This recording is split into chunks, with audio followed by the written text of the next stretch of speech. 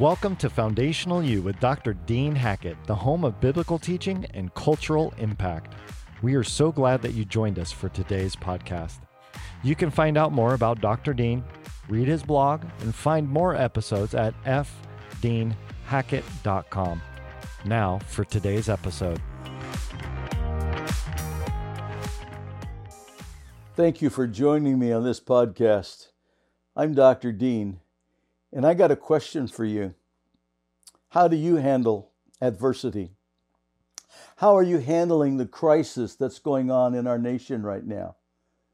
The political division, the inner fighting, the struggles going on at our nation's capital, the crisis that our state governments are in, the economic crisis that we're facing, the fact that we are in debt in such a way that it is staggering. I mean, how do you count the numbers? The interest rates that are continually rising, the inflation that's not really there, but if you go to the grocery store, you know very well it is there. Just all of these things, the hypersexuality of this culture and the moral depravity that just seems to be coming in greater and greater measures, the lawlessness and the whole loss of propriety and things that are decent, and it just seems like we're in this morass that we're just sinking deeper and deeper into this slime and goo. How are you handling that? In what ways are you dealing with it? Are you in cocoon mode? Are you angry at it? Are you just trying to deny it and just deal with it as best you can? How are you handling it? Scripture tells us what we should be doing in the midst of such situations.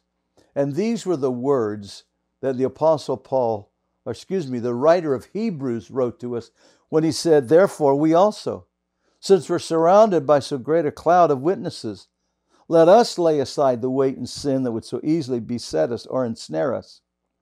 And let us run with endurance the race that is set before us, looking to Jesus, the author and the finisher of our faith, who for the joy that was set before him endured the cross, despising the shame, and is set down at the right hand of the throne of God." We talked last time that one of the ways that we need to be handling this is keeping our eyes on the things that are before us, not just the things that are around us. It's not denial. It's not denying that these things are going on, and it's not denying that we need to be a part of the solution and that we need to help our community and our culture. It's not denial, but it is keeping our eyes fixed on those things that are eternal and those things that are certain, so that those are the things that bring to us encouragement and hope and assurance and affirmation. Because the things around us are temporal and they're fading away. And the one thing that we know for certain is that Jesus Christ said this, "You believe in God, believe also in me. In my Father's house are many mansions. If it were not so, I would have told you. I go to prepare a place for you. And if I go and prepare a place for you, I will come again and receive you unto myself, that where I am, there ye may be also. And whither I go ye know, and the way ye know." And Thomas saith unto him, "Lord, we know not whither thou goest, and how can we know the way?" Jesus said, "I am the way, the truth, and the life. No man cometh unto the Father but by me." Look at the promise that Jesus gave to us. This is the eternal promise that we keep our eyes on. And that is Jesus Christ saying, "I've prepared a place for you." It's an eternal place. It is a certain place. And when I have that completed, I'm going to come back again and I'm going to receive you unto myself. This is the second part of it. We know for certain Jesus Christ is coming again. And inside Scripture, He gave us sign markers that would let us know that time of His coming is close. And dear ones, let me tell you, we're not within years and months. We're within hours of the coming of the Lord Jesus Christ. He could come literally at any moment. I've been studying this material on the second coming of the Lord Jesus Christ. And these sign markers that he gave to us, I have been studying them since 1969. In-depth study. Each year, looking at it, updating it, seeing how close it's getting. And oh, I'm telling you, there are things that are being fulfilled right now, almost every day of the week, that could never have been fulfilled before right now, but they're being fulfilled right now. That's letting us know the coming of Jesus is so close and it is so soon.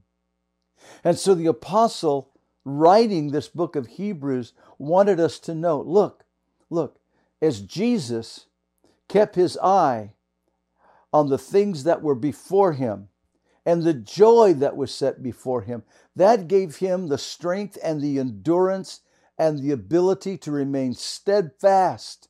You'll remember, as I do, in the garden he prayed, Lord, if it's possible, let this pass from me. This cup is too much. I don't know if I can handle it.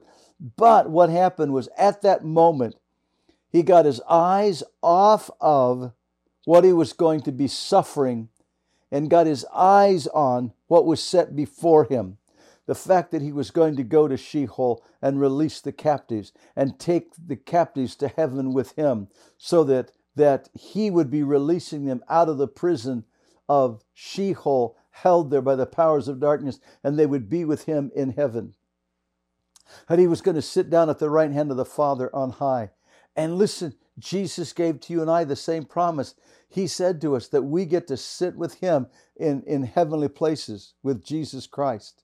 That's his promise to us, that we get to sit with him in his throne as he's sitting with his Father in his throne.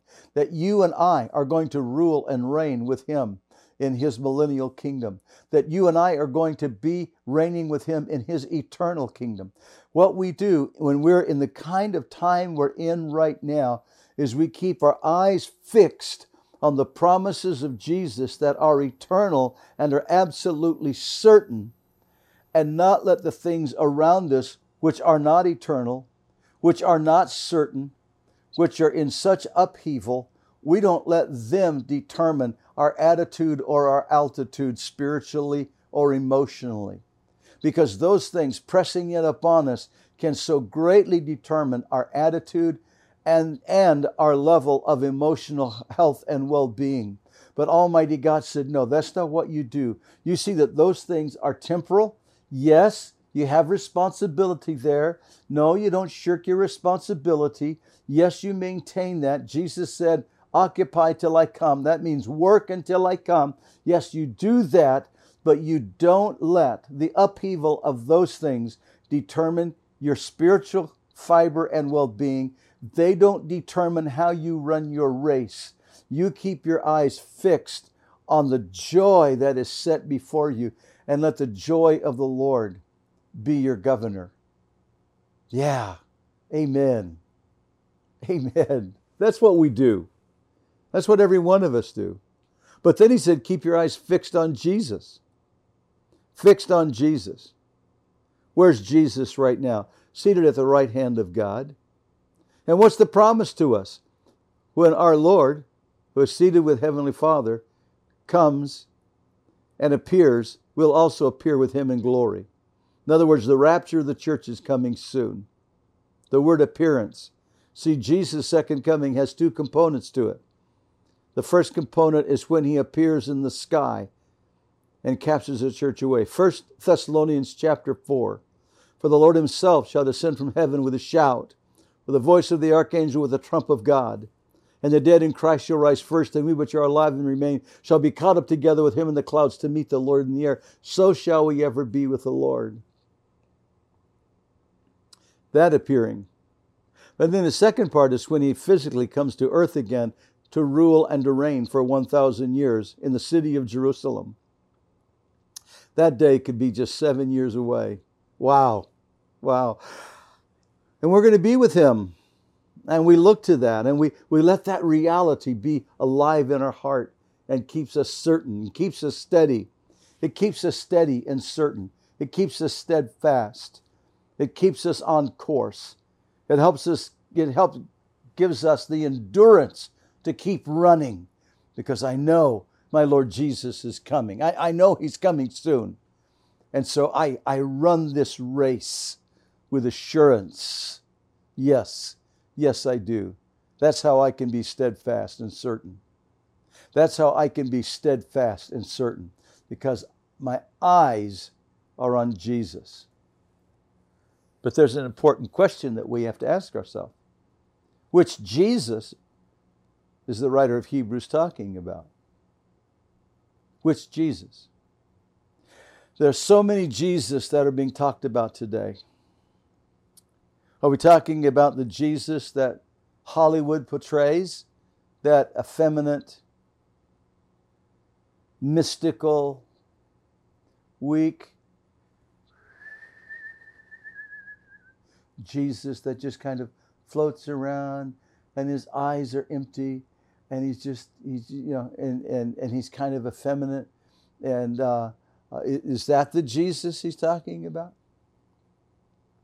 The kind of Jesus that Hollywood portrays, that he was homosexual, or the Gnostics say that he had relationships with Mary Magdalene and they had a baby together. Is that the Jesus that we're talking about? That mystical Jesus?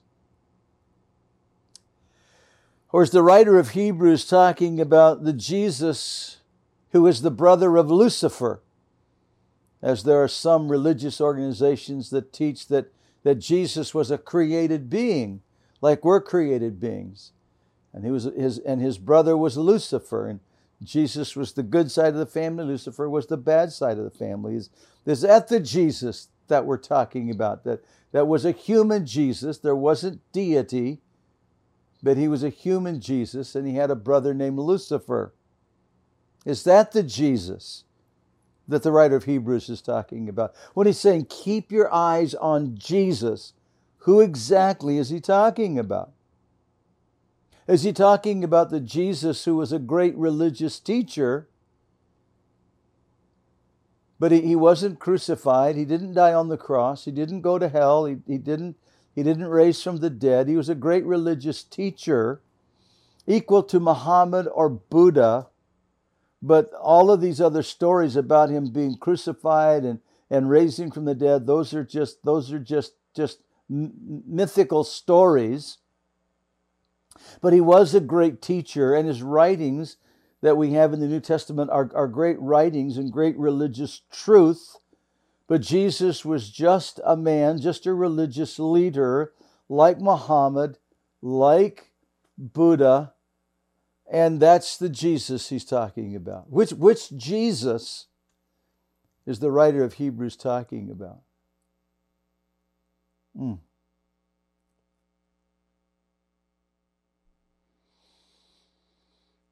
which Jesus do we look to?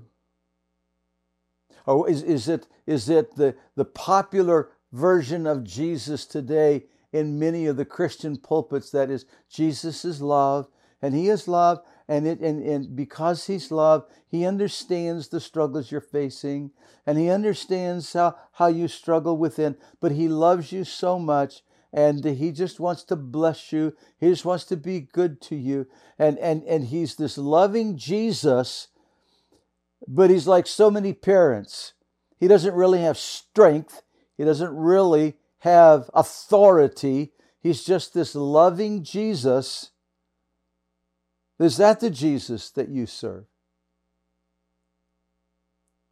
Well, I want to give you encouragement, because the writer of Hebrews did not keep it a secret. We've been talking about from Hebrews chapter 12, verses 1 and 2. But in the next chapter, chapter 13 and verse 8, he tells us exactly who the Jesus is he's talking about. He said, Jesus Christ, the same yesterday, today, and forever. And he is saying that Jesus Christ that we see in eternity past, and the Jesus Christ that was alive and real when the writer of Hebrews was writing the book of Hebrews, the one who was seated at the right hand of the Father, is the same Jesus that will be the same Jesus for all an eternity. He doesn't change. He's the same Jesus. And so the Jesus we look to is not the Jesus that Hollywood talks about. It's not the Jesus that other religious organizations talk about. It's not the Jesus that was just a man. It was the Jesus that said to you and I, when he was asked, "Are you the Son of God?" he said, "Yes." He's the same Jesus that said, "Before Abraham was, I am." He was in eternity past. He's going to be in eternity future. Same Jesus. He is the same Jesus that said, "The works that I do shall ye do also, and greater works than these shall you do, because I go to my Father." He's the Jesus that faced demonic forces time and again and drove them out. He's the Jesus that performed miracles and signs and wonders. He is the Jesus that said, you may kill me today, but in 3 days I'm coming out of that grave." He is the same Jesus. That's the Jesus that we keep our eyes on. And that's the Jesus we're going to talk about in the next couple of podcasts. We're going to come back to this and we're going to say, okay, exactly who is this Jesus that we're to keep our eye on? Because we must know the Jesus that we're told, when you're going through a time of adversity and a time of crisis, keep your eyes on Jesus.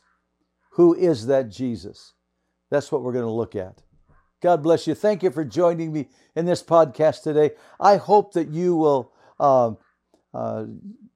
subscribe and that you will click on that like button and encourage your friends and neighbors and your family members to join us every Friday on Foundational You with Dr. Dean. God bless you.